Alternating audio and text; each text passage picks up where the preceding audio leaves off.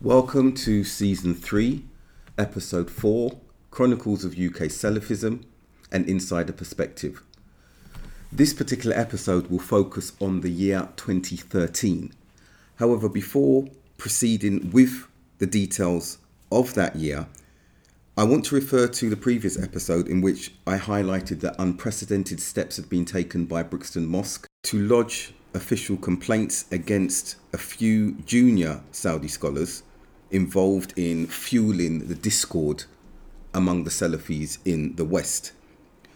Concerning my own letter and the steps that were taken after handing that to Sheikh Mohammed bin Hadi's household, I extended the time given for him to provide a response. His failure to respond was unsurprising, and I therefore asked my lawyer to issue legal proceedings against him in Jeddah, which was done. Now, some may ask, what was the end result of that? After they tried to contact him on a few occasions, they then arranged to transfer the case to Medina. It was at that point that I felt that the message had been resoundingly made to Sheikh Mohammed, and I indicated to my lawyer, who had power of attorney to take it as far as it needed to go, that he needn't proceed any further.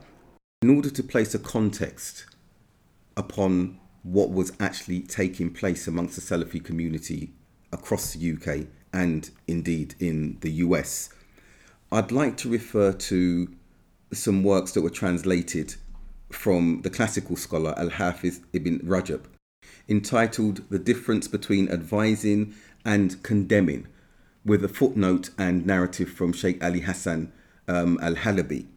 And on page 25 of that translation, the title of the section is called Concerning Condemning. And I'll read excerpts from that to emphasize and illustrate what was taking place, the very toxic environment among which Salafis were operating. Quote, "From the apparent signs of condemning is exposing someone's evil and propagating it under the pretense of advising, while claiming that it is only these defects that are making him do it, general or specific. Meanwhile, on the inside, his aim is only to condemn and cause harm. So he is from the brothers of the hypocrites, those whom Allah has disparaged in his book and in many places. For indeed, Allah disparages those who outwardly display a good action or saying, while intending inwardly to accomplish a mischievous and evil goal. And he has counted that as one of the aspects of hypocrisy, as is stated in Surah Bara, in which he humiliates the hypocrites and exposes their despicable attributes." And he refers here to the verse in the Quran, the English rendition in Surah At-Tawbah, Al-Bara, verse 107, quote, "And as for those who set up a masjid in order to cause harm, spread disbelief, disunite the believers, and to make it as an outpost for those who made war against Allah and his messenger since aforetime, they will indeed swear that their intention is nothing but good. But Allah bears witness that they are certainly liars." End quote. This particular verse was also cited by Sheikh Wasiullah Abbas when speaking about the Salafi publications cult splitting from Green Lane and establishing their own centre. But that's another subject. Continuing with the translation of Ibn Rajab's works. And so while discussing these characteristics, it was also quoted, "And it is that someone outwardly displays a saying or an action while presenting an image in which he appears to be upon good. Yet his intention in doing that is to accomplish an evil goal. So he is praised for what good he has made manifest outwardly, while accomplishing by it the evil goal he has hidden inwardly. And he basks in the praise he receives for that which he has outwardly portrayed as being good, which is in fact evil on the inside. And he is happy that his evil hidden objective has been achieved. So his benefit is perfected for him, and his scheme is carried out effectively by this deception. Anyone with this characteristic definitely falls under the threat of this verse, the previous verse I've mentioned. Thus he is threatened with a painful torment. An example of this is when someone desires to defame a man, belittle him and expose his faults so that people turn away from him. This is done either because he loves to cause harm to him, because of his enmity towards him, or because he fears him due to a rivalry that exists between them with regards to wealth, leadership, or other blameworthy causes. So he does not find a way towards accomplishing his goal except by publicly degrading him due to some religious reason. Close quote. I want to refer to some other aspects here to really emphasize again the toxicity that existed and was being promoted and fueled and supported, admittedly inadvertently on some occasions, by some of these junior scholars in Saudi Arabia and elsewhere. So continuing, quote, he, the evildoer, manifests and magnifies the scholar's or the individual's criticism for the other individual or scholar, so that he can fulfill his desire and achieve his goal under the pretense of advising and defending the scholars of the religion. Close quote. And we were becoming accustomed to the distorted and misleading phrase that was cited as a mantra to the scholars that they were going to. I've mentioned this in the previous episodes and seasons. They are attacking the Salafis. They are attacking Ahl Sunnah wal Jama'ah. Salafiyah is not a cult. So they place themselves as the criteria for Salafism and Salafis, and by making such misleading statements, by default, were inferring that anyone who criticized them were not Salafi. I will now turn to the year 2013. And on this occasion, I have referred to one of the few diaries that I've kept day to day, week to week, my 2013 diary. And I want to refer to some of the more personal, local events and activities that I was involved in that can provide microcosmic context as well as the international events that I'd recorded, giving that more macro perspective. So on Friday the 5th of February, I went to King Abdulaziz Airport and collected two friends who were visiting for Umrah. And after they freshened up at my home, I later took them to Makkah to perform the Umrah while I waited for them. Now, I'm bringing this because I want to refer to season 1 and the first Umrah that I did in 1992, and where Sheikh Suleiman Abdus Sabor, my mentor, picked me up and my colleagues and really hosted us. And that left a very positive impression and impacted upon me very much. So much so that when we came to live in Saudi Arabia, I was adamant that we remain in Jeddah. One, because of the close proximity to Makkah.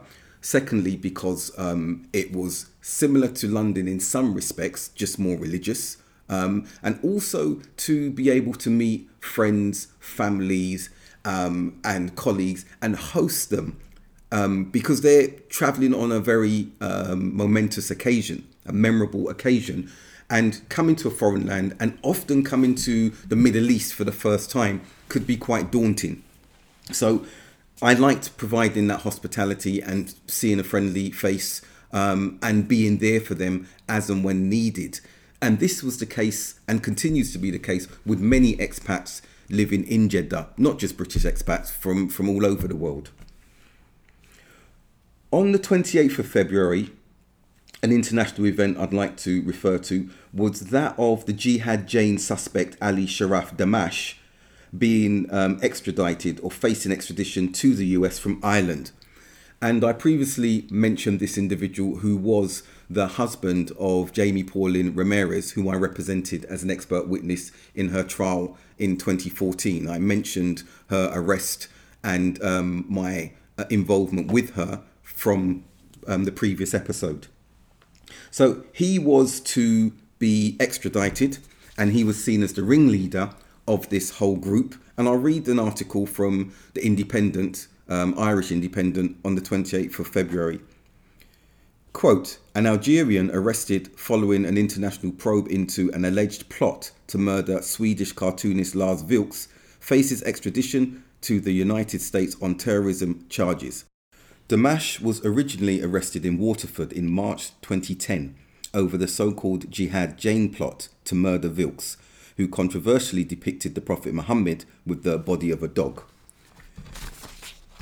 Two others, American woman Jamie Pauline Ramirez, who married Damash the day she arrived in Ireland in September 2009, and Khalid Mohammed, have also pleaded guilty to a range of terrorism charges, and all three await sentencing.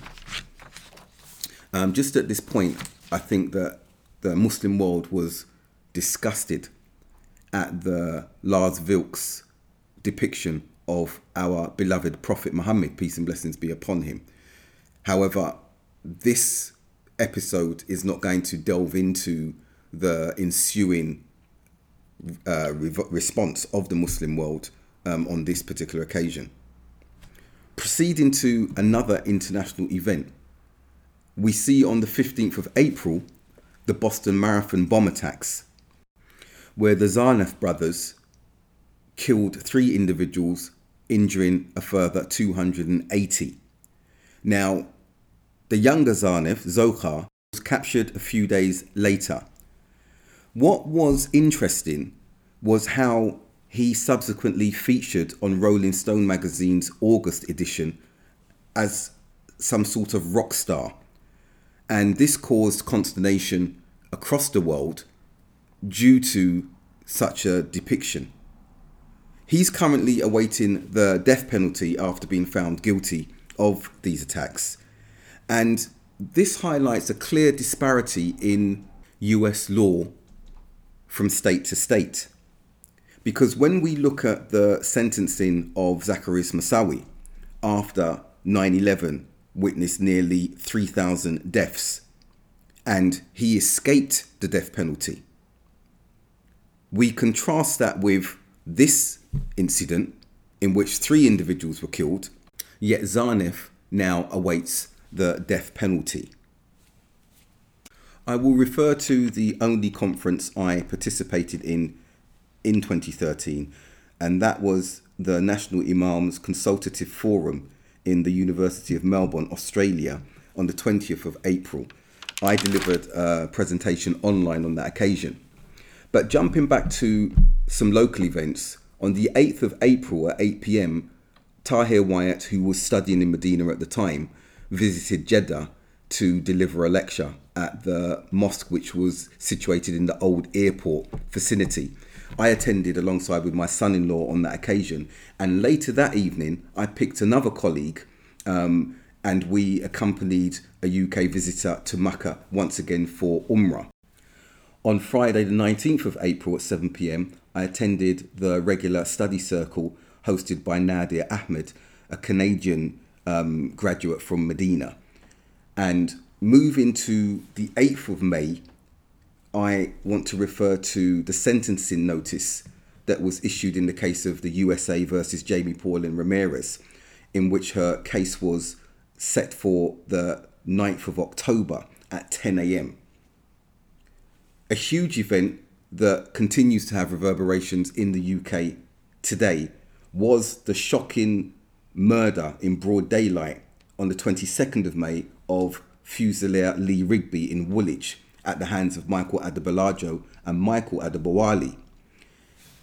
I remember watching this event and the horrific scenes playing themselves out with these 2 individuals standing there explaining to bystanders into their mobile phones their rationale for killing this Fusilier. Now, unsurprisingly, there was some empathy towards the explanation given by Michael Adebolajo as to why he embarked upon this barbaric act. And it's important to note here that extremists always tap into the grievance of the Muslim world, which I've mentioned many times before, that being the treatment of Muslim populations at the hands of the West, who have either occupied or invaded Muslim countries and territories. And this was one of the causes to which Michael Adebolajo spoke to. However, that in no way can ever justify the reactionary terrorist actions that were witnessed on this occasion, which had never been witnessed to this degree before.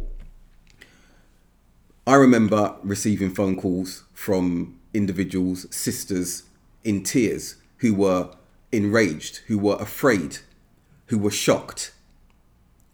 And it's important to highlight this because so many times the non-Muslim populace asked, where are the Muslims in condemning such actions? And the Muslims have condemned these actions over and over again. Unfortunately, we do not see the same when it's far-right extremists attacking or harming Muslim minorities, and the silence is almost resounding from the wider non-Muslim populace. So what's good for the goose, as we say, is good for the gander. However, this does not play out in this arena of terrorism, whether it's far-right extremism or religious extremism. I received a call the following day by Kurt Barlin from the BBC, and we did a Skype interview regarding the murder. On Saturday the 25th of May, I was called again by the BBC for yet another interview regarding the Lee Rigby murder. On Friday the 31st of May, I wrote an article for The Guardian, and I want to refer to some aspects of this for those who are unfamiliar with it or have not seen it on The Guardian website, or indeed my own website. And I stated here, at this stage, we cannot know the mindset of those behind the Woolwich attack, but as a South Londoner and Muslim convert, I feel it necessary to explain the social and religious dynamics at play with many British Muslim converts from an urban background. I went on to explain about the 148 teenage murders in London since 2005, and which boroughs were prevalent for these types of crimes. I then went on, and I'll quote here, "My formative years as a teenager and young adult were during the Brixton, Toxteth and Tottenham riots of the early 80s. I was subjected to the stop and search or sus laws of that era, arrested and thrown in local police stations, jails for hours at a time, only to be released without charge on each occasion. The reason? I was a young black man and therefore must have been up to no good. This was a way of life to which I and many youths of that generation became accustomed. The riots of that era cannot be justified. However, the root causes should be understood. Had I converted to Islam around the time of these events, would I have gravitated to a more militant, violent interpretation of Islam? I would argue that although psychological and social mosaics like mine are clearly influencing factors to how we initially develop as new Muslims, there are defining catalysts that propel an individual from being radical or non-violent to violent. Cycle of violence theories refer to a tipping point, when an individual reaches a point of no return due to an incident or event which pushes them across the threshold to commit a violent or terrorist act. Richard Reid, the shoe bombers' tipping point, was when the war on terror was launched against the Taliban in Afghanistan shortly after the events of 9/11. I went on to describe my experience as chairman of Brixton Mosque and the reason for establishing street strategy to reach, empower and educate teenagers. The articles were received. The comments that ensued were quite engaging and were mixed in their impressions of my article, but that was to be expected. On the 16th of June, I've noted in my diary that I had a Skype call between Ilyas Kermani, the co-director of Street, and myself to discuss recent developments. And I want to talk about a calendar event as it relates to Saudi Arabia on the 29th of June, because this was quite unique. And on that day, the country revised its weekends to incorporate Fridays and Saturdays, as opposed to the previous Thursdays and Fridays that had been prevalent up until that particular time. On the 9th of September, I emailed Jamie Pauline Ramirez's lawyer regarding the 9th of October date. And on that same day, I had a Skype meeting with now Dr. Annabel Inge regarding her research on Salafism. And I referred to her book that came out in 2017, The Making of a Salafi Woman. On the 12th of September at 9 p.m, I had a Skype meeting with Quinton Witorovic, again, who I've mentioned. He was the author of the typology in which he categorized Salafism into three: purists, politicos, and jihadis. And we had a discussion on a number of issues at that particular time as well. On the 19th of August, I produced another article for The Guardian entitled "Islam's Ability to Empower is a Magnet to Black British Youth." And I discussed the recent Christian seminary in which Muslims came together with Christians to discuss why Black British youth were embracing Islam and the challenges around radicalization. On Monday the 16th of September, we saw an attack, a shooting, where 12 people were killed by Aaron Alexis at a Washington, D.C. naval base. However, this was not considered a terrorist attack, despite it being the second deadliest mass shooting at a US military base since the Fort Hood attack, in which Major Nadal was the suspect and the culprit. This was a pattern and a trend that Muslims were becoming familiar with, that when it was a non-Muslim, a non-brown individual, media and security were slow to label such attacks as terrorists. However, if it was a Muslim-sounding individual of brown complexion or black complexion, it was immediately highlighted and labelled as a terrorist incident. That's a discussion for another occasion as well, because there's a lot that can be said around that. On Thursday, the 10th of October, I received an update regarding Jamie Pauline Ramirez's case that it would be postponed until January 2014. On the 1st of November, I received an email from Panorama because they wanted to do a special on Woolwich, and Peter Taylor had been in contact with me concerning that.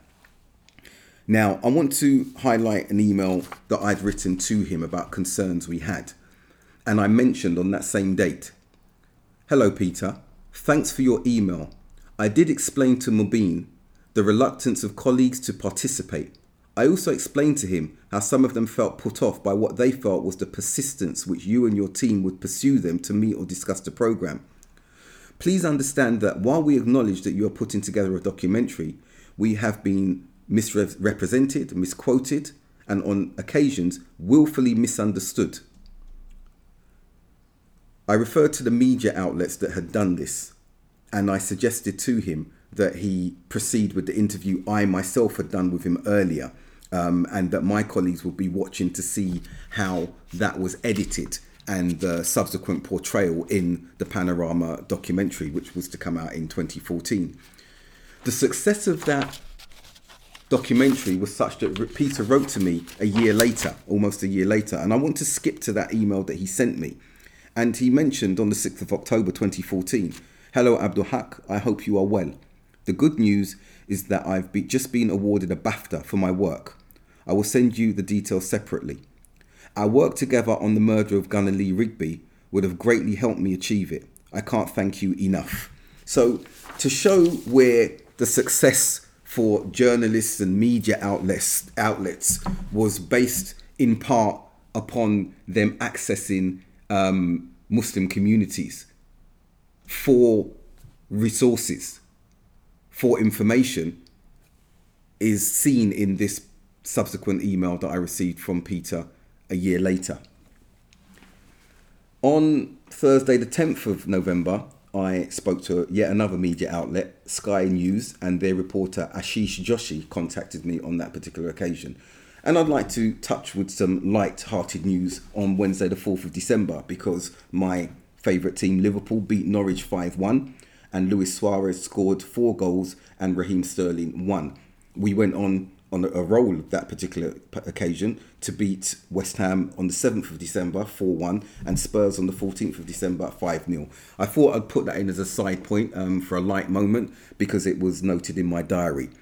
Proceeding to a more serious and international event, we look at Thursday the 5th of December to see that the icon and legend Nelson Mandela died that evening.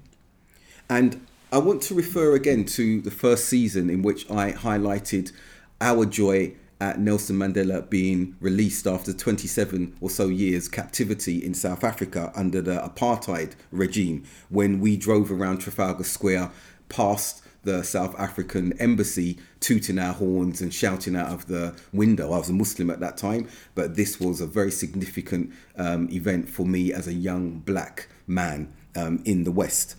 I also want to recall watching Idris Elba and his emotional address on the evening of Mandela's death, because the new movie he featured in, entitled Mandela, was premiering that particular night. A few days later, on Tuesday the 10th of December, we witnessed Baba Ahmed pleading guilty to a terrorism charge from the US. And it's important to highlight the convenience with which many overlooked his guilt on this occasion and instead portrayed him as an innocent hero and victim of brutality when he suffered violence at the hands of the police when they raided his home in Tooting before his extradition for these particular charges. And then moving to Thursday the 19th of December, where we saw Michael Adebolajo and Michael Adebolawe found guilty for the murder of Lee Rigby. And as we draw to a conclusion, it's interesting to juxtapose Baba Ahmed and the Adebolajo Adebolawe radicalization processes and the eras in which this took place. Because with Ahmed, that occurred when seeds were being planted during the 90s. And with Adebolajo and Adebolawe, that took place in the noughties. And the only consistency that was witnessed regarding counter-narratives across these 2 decades was from none other than the Salafi communities. The government and other entities were continually trying to catch up and redevelop, introduce, redesign strategies to combat the organic and fluid nature of violent extremism and terrorism. And this was highlighted in the final article that I want to read from in order to conclude this particular episode. The English edition of Le Monde Diplomatique presented an article called UK's Flawed Counterterrorism Strategy on the 9th of December by Nafis Mossadegh Ahmed. Government advisors, counter-extremism officials and current and former civil servants confirmed that the UK government's counter-terrorism strategy is failing to tackle the danger of violent extremism. Rather, it is exacerbating the threat of domestic terrorism. These officials attribute the failure of a fundamentally flawed approach to counter-terrorism strategy inspired by a UK anti-extremism think tank, the Quilliam Foundation. An advisor to Charles Farr, Director of the Office for Security and Counter-Terrorism, OSCT, in the Home Office, said that Farr was warned 3 years ago of the possibility of an attack in the UK, similar to the killing of soldier Lee Rigby in Woolwich, South East London, that later took place on the 22nd of May 2013. The OSCT advisor, an independent counter-radicalisation expert who has worked with many government agencies, wrote on the 31st of May 2013 to General Sir David Richards, then Chief of the Defence Staff and the most senior military advisor to the Defence Secretary and Prime Minister. In his letter, he describes a meeting in Birmingham on the 27th of January 2010 he organised between Farr, other OSCT officials, and 5 young Muslims who were amongst those most at risk of radicalization. The letter describes how Farr asked the young men about their feelings and aspirations. Moving on further along the letter, I'll quote from there, quote, "The letter criticised the government's decision to cut funding to Street, Strategy to Reach, Empower and Educate Teenagers, a South London counter-radicalisation organisation engaging alienated young Muslims outside mainstream institutions, especially those involved in gang culture. Some of the blame has to be levelled at the new coalition government. They revised the agenda and cut funding to Street, a credible outreach project assisting and guiding black converts and Muslim gang members. Ostensibly, one of the Woolwich perpetrators were known to them. I strongly believe had their programme been operational, the Woolwich incident could have been averted." Close quote. Another section of this article highlighted Whitehall's hand in Quilliam, and I'll quote from that. "Former Whitehall officials confirmed that the failure to understand the role of gang culture and foreign policy grievances in radicalisation is linked to the government's relationship with the Quilliam Foundation, a counter-extremism think tank founded by former Muslim extremists Ed Hussein and Majid Nawaz in 2008. A leaked Quilliam briefing paper to Charles Farr in June 2010, reviewing the government's Preventing Violent Extremism (PREVENT) policies, claimed, quoting from the leaked report, "The ideology of non-violent Islamists is broadly the same as that of violent Islamists. They disagree only on tactics." Close quote. The paper was particularly critical of the view that the government partnerships with non-violent yet otherwise extreme Islamists were the best way to fend off jihadism. Among those Quilliam flagged up as sharing the ideology of terrorists were grassroots organisations like Street, peaceful Muslim groups like the Islamic Society of Britain, politicians like Salma Yaqub, and even Scotland Yard's Muslim Contact Unit. Close quote. In conclusion of this particular episode, it's important to highlight the dilemma facing us societally when we see governments continuing to refer and rely upon the input from former extremist entities to combat and tackle existing challenges of extremism, while ignoring those who continue to be in the field and most experienced at countering extremism, having done so for the past 30 years.